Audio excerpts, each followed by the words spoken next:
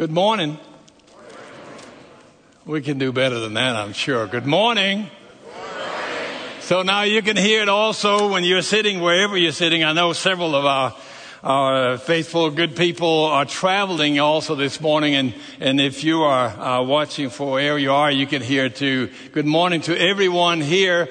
We sense that we are together for a very special gathering, as it is every Sunday, because we gather not for our own sake only, but for the meeting of the living Lord and Savior, Jesus Christ. And so may it be that we see His hand, not just know that He's here intellectually, but that we sense He's here, walking up and down these aisles, touching every heart that is here. You know that last Sunday, it was called Grit. And we went to Philippians chapter 2 to recognize that it is God that gives us both to will and to work.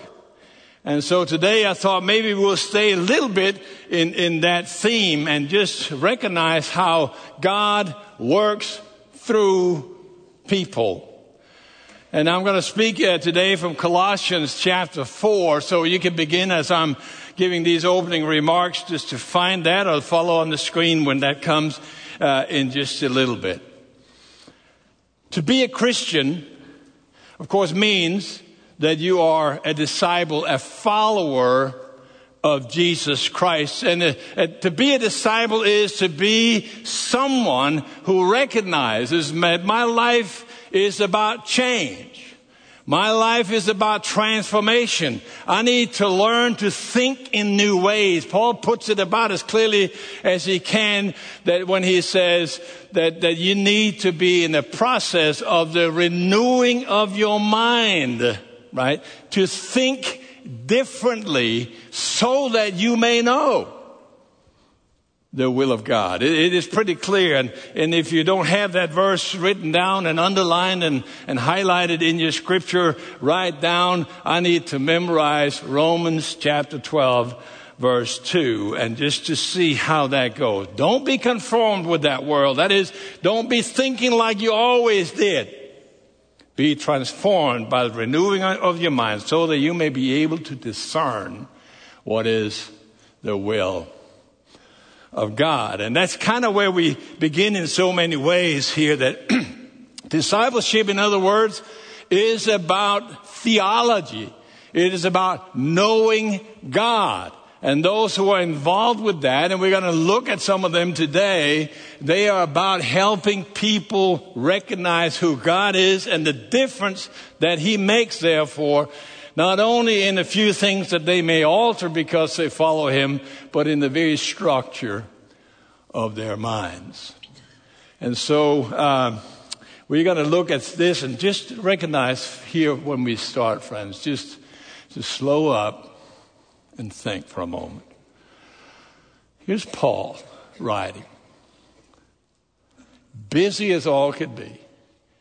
Worldwide travel, international travel, full of persecution, busy writing letters, busy with travel schedule, starting new churches here and there. It's all about all these many things and great progress and great growth. And even when he stops someplace like in Thessalonica for just maybe max 3 weeks, he leaves the church. It's always that. And then in the midst of that, he will never forget that it's always about people. It's about individuals. It's about people who recognize that they have met the living Lord Jesus Christ, and that has to change everything. People who are very clear about their calling and the purpose that God has put on their lives. So I'd like to talk to this morning about co-workers or mission workers in the kingdom of God.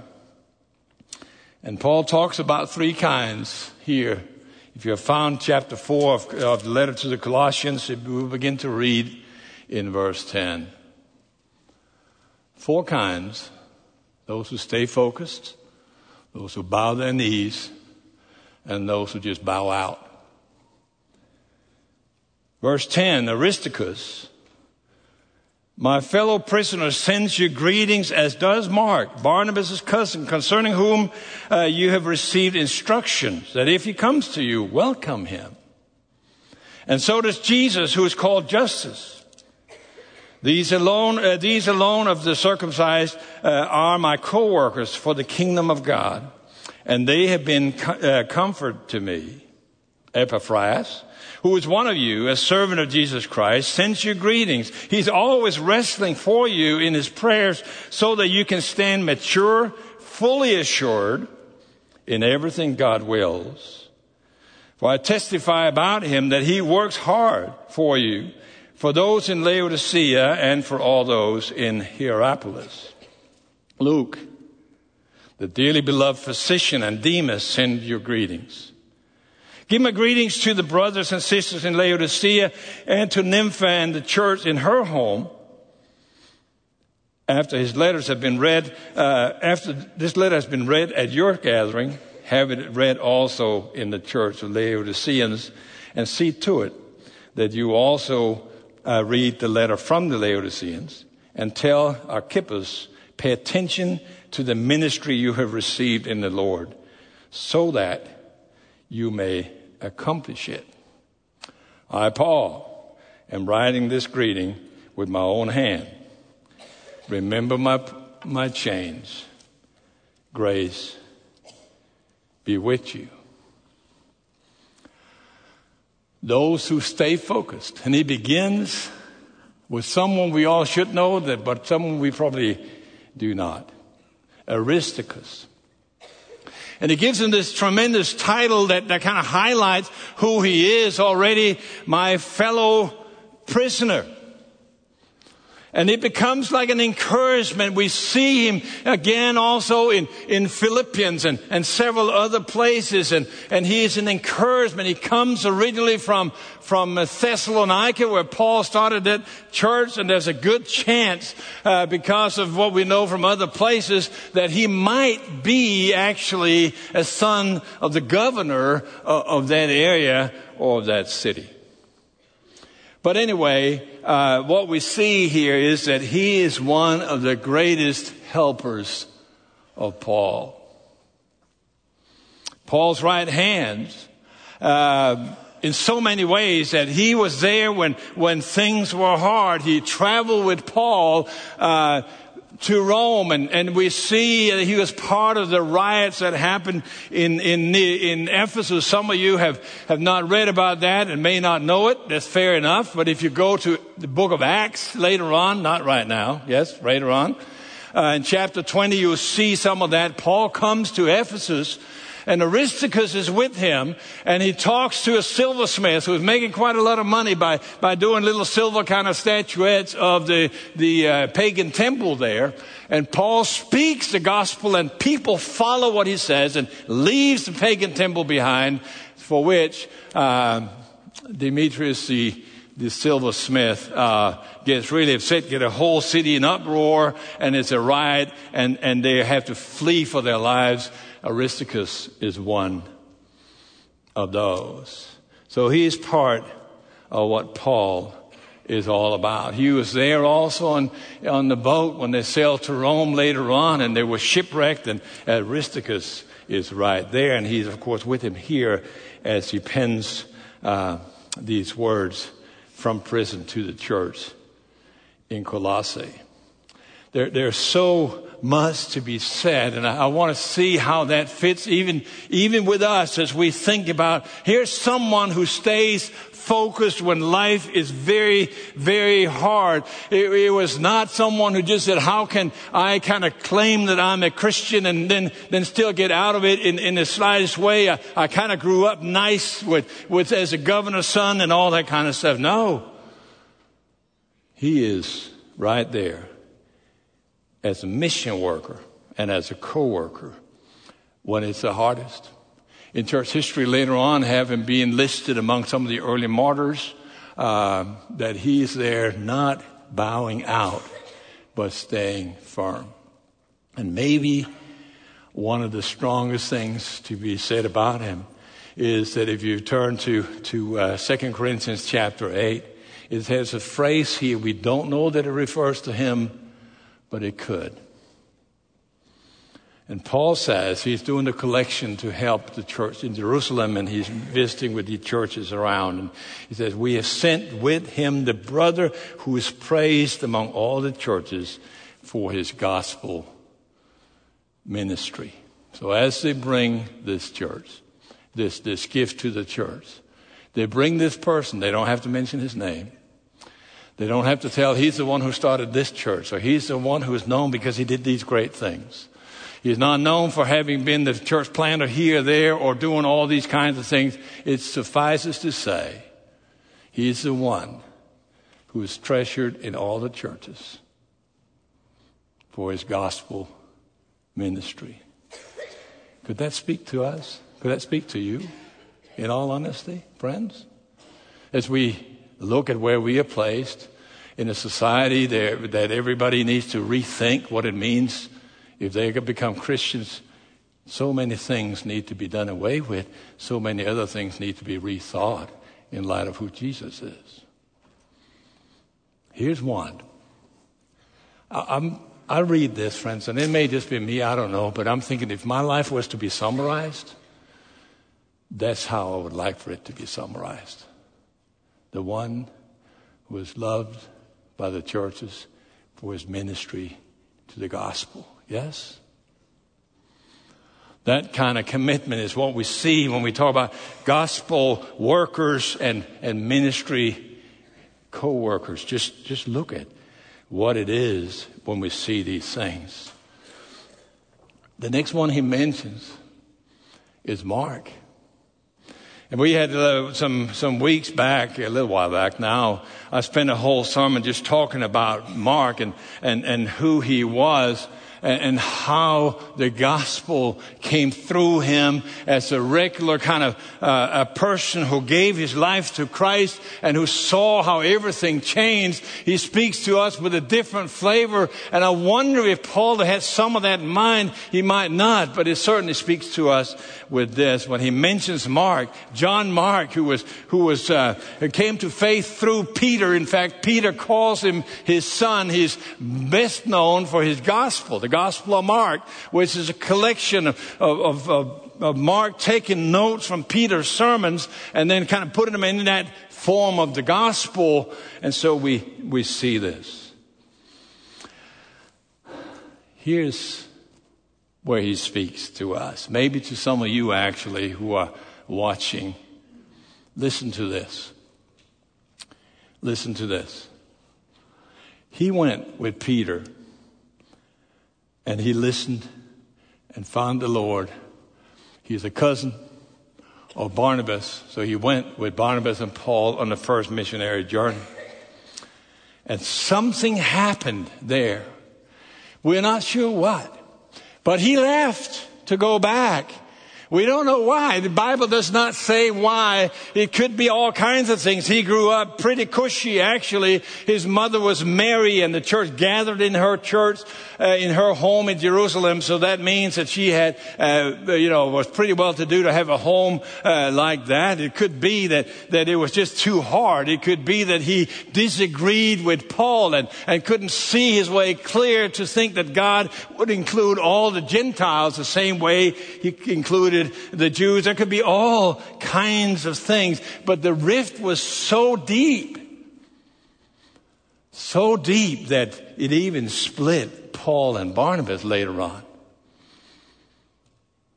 And then now, what do we see here? We see him back.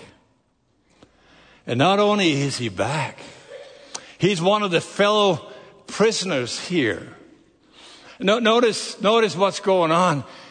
Who knows the kind of rumors that have gone on around the churches about him since he left Paul, right? So Paul had preceded this letter with an earlier note saying, if Mark comes your way, make sure that you welcome him. Make sure you don't have whatever kind of hang-ups you may have had, whatever you may have heard. Forget it. This is about this person's commitment to Christ, and you need to encourage him.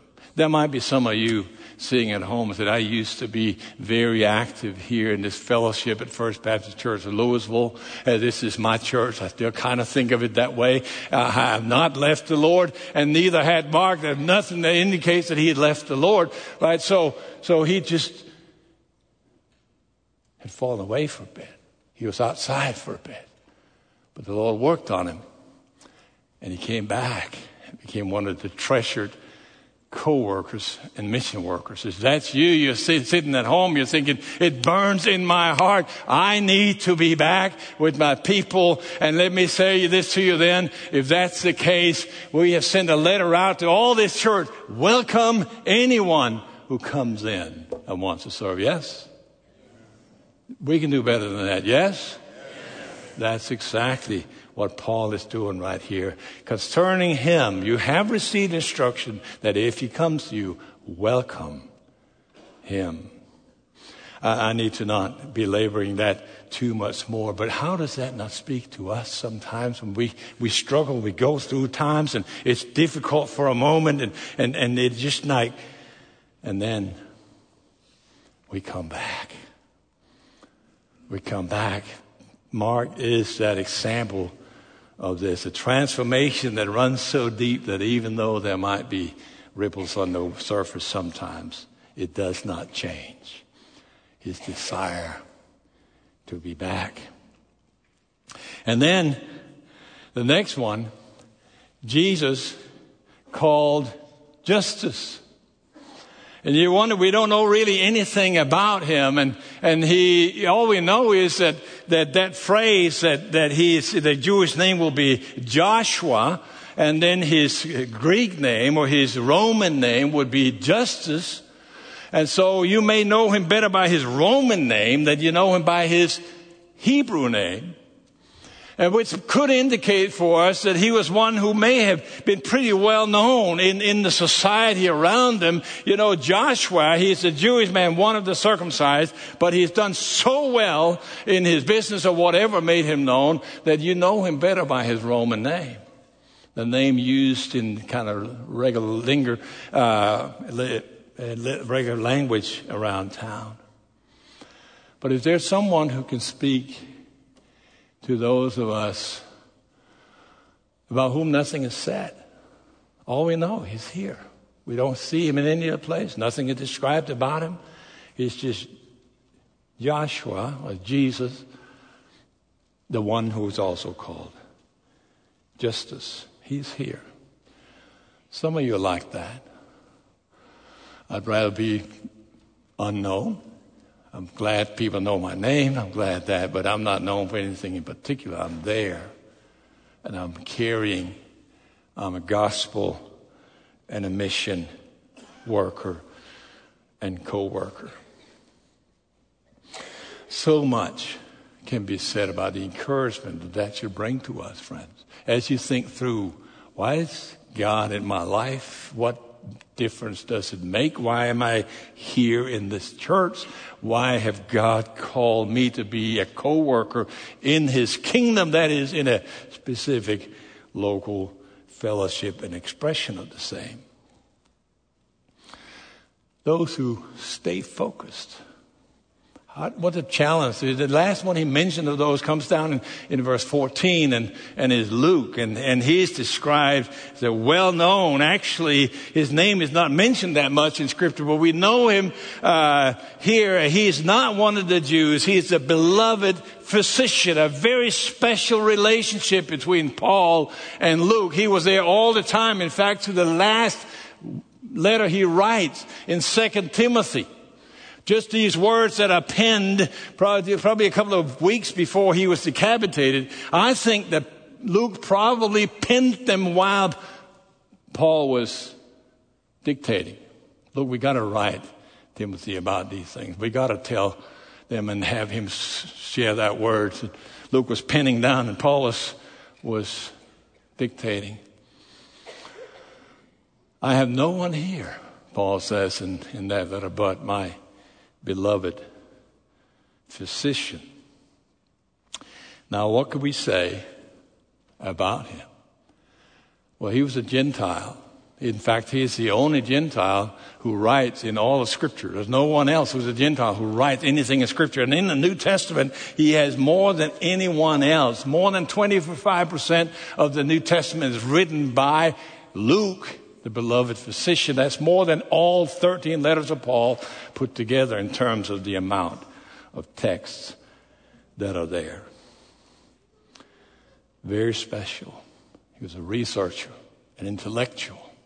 He starts his gospel by saying, I have decided, dear Theophilus, a Roman official, to research this, to write it down in order so that I can present to you the story of Jesus Christ.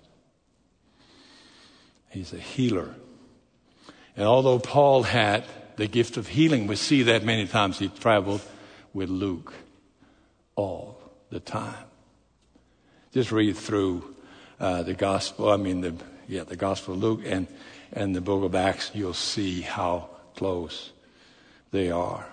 Those who stay focused on what their calling is. And then, of course, we go on and we see those who bow their knees. There's a very special word right here about Epaphras in verse 12. If you're following like that, you'll see Epaphras. Not one that people quote most of the time, right? But he's the one who started this church in Colossae that Paul is writing right here. And he's a special kind of man of prayer. And I want to see how Paul would just in few words says so much about the character and heart of this person called Epaphras. First it says in verse 12 that he prays always. That is constantly. That is not just when he thinks of it. Then I need to pray for Paul. Or he comes to mind. Or well, let's call a prayer meeting. We'll pray. Or something. Not just that. It was the very way his spirit was turned. That his life was bathed in prayer. That's how he was recognized. He prays all the time. Not just, would you please pray? No, I have already done so. That's the heartbeat of my spirit. And look here, just with little words, he puts that in right here. Paul says that he strives for, he wrestles for them always. And that's, again, a strong word. It's an intensive type word. It's the exact same word that is used when Jesus prays in the Garden of Gethsemane. The exact same word right before his crucifixion. And it says that Jesus was struggling or wrestling in prayer. That very word. Engaging everything that was in him for the situation that he is praying for. Same word also that is used for sports people as they are in training and they put everything else aside for that one purpose, to train for that game that they want to be first in. Same word. And I need to say to those of you who have that calling and those of you for whom this is the most important thing, that that's not an add-on. Those of you who are prayer warriors like that, you are co-workers, mission workers. Nothing can be done in any church without this. Are we hearing this? It's also not an add-on for those of us that's not our primary calling, but it is always a part of our calling. He was still a church planner. He was still a pastor. He was still doing all these other things. And then notice that one thing more, that he is praying personally. Just this little phrase. The one who is always wrestling what? For you. Not just broad prayers. Not God bless your kingdom. Let people feel that you're there. Let us know that you live. Be good to these people. They're going through a hard time. Please be with them. Broadly speaking he's praying for them. Specifically for you, Paul is saying. And not just vapidly in this kind of a broad, kind of generic sense that, Lord, be with this church, that I can't be with them right now. But very specifically, look what it says right here, that he's praying for them so that what? They can be fully assured, that they can stand mature. This is a discipleship thing, friends. Don't miss this. People came to Christ from different cultures. They had grown up with, this is how we understand life. This is how the narrative that I have followed, that I've always been thinking, this is how I put things together from this story. And now I'm suddenly going to change the story I live by and live from. The story that is God's story. Begins in Genesis, ends in Revelation, right? And it comes to its climax in Jesus Christ. It's not just, I believe I'll go to heaven when I die because Jesus died for my sins. It is a whole change of the way you look at life. That was true then. But friend, that is exactly also true now. I hope we're getting this, friends. That is, I pray for you, or he does here, wrestling for you all the time. Why? So that you can be mature. Very specific, that people may know God's will, follow God's will in everything. Just look at it.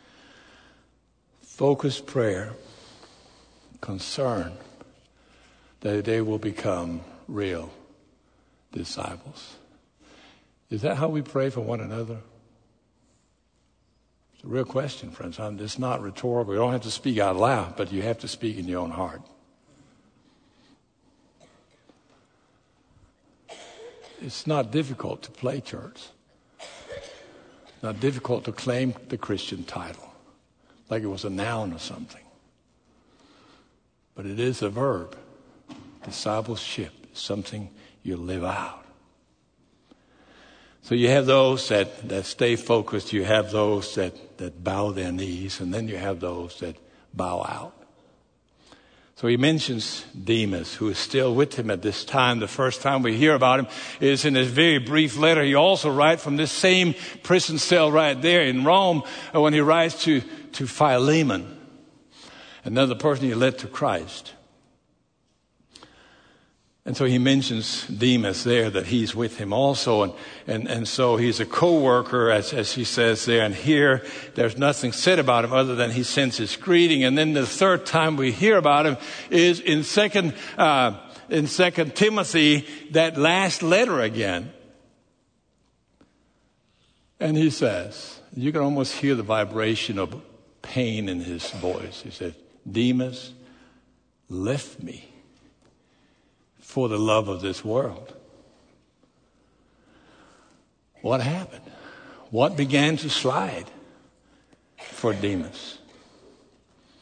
Did he think he could serve two masters? I'd given too much. I got to pull back so I could also, enjoy the world more. What is going on here? He didn't say that he lost his faith. Paul did not say that he stopped believing in Jesus Christ. What he says is that he left his active witness as a disciple of Jesus Christ. He's not saying, well, he left me to go serve with Barnabas, or he left me to go serve with Peter, or he left me for the love of this world. His Christian witness was drowned out by other priorities. No doubt it hurt when Paul wrote those words. But what a call to us even today, friends. What a call to us. When other narratives and other priorities and other ways of thinking about success and what is important in the world presses in. What a challenge it is to hear about someone that Paul mentions like that. This church, friends, is in this interim position, right? We're waiting for a new pastor. We're waiting for God, what God would do through a spiritual leader, one who can guide in the things that we just talked here, train people in theological thinking that changes the way we work and the way we think and the way we put life together. But God continues to call mission workers and co-workers in the kingdom. There's no pause to that. There's no, we can wait and not do anything until something else begins. Life is not a series of things we can continue to wait for. I speak to students about that, friends. There's some that say, when I get through my undergraduate, then really I'll begin to truly serve Jesus. Well, then, you say, when I get married, then our home will do that. Well, then you start a master's. Say, when I'm done with my master's, that's when we really can do it.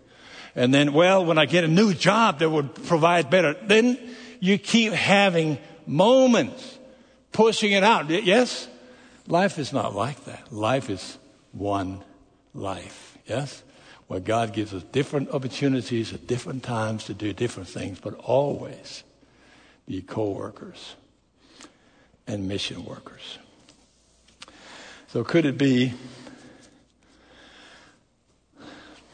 I don't know if I should say this, but I'm still going to. How's that? People who study organizations and people who study church also say there are 4 stages in the life of a church. First, it's about the man or the people. Everything is focused on the people. And then it moves to become about the movement. You're not looking at the individual so much, you're looking at this whole movement. And then after a while, it becomes about the machine.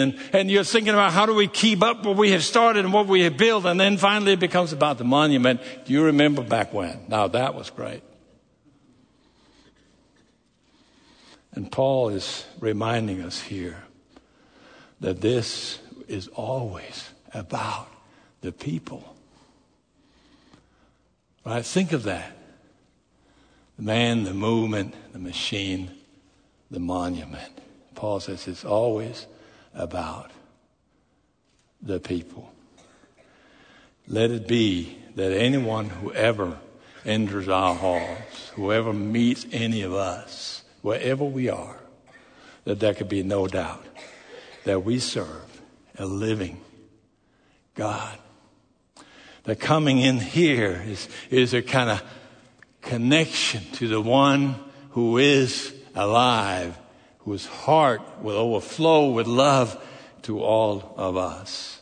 Not a monument with a smile on it, but a living, heartwarming, breathing place where clearly God's Spirit works. We're going to meet around the Lord's Supper table. I'm going to ask Troy to come to the piano for a moment. I'm going to ask the deacons to go to the different stations. You'll see those stations, about 6, 7, 8 places up here on the balcony as well, so that none of you would have to travel far, to walk far to get to it.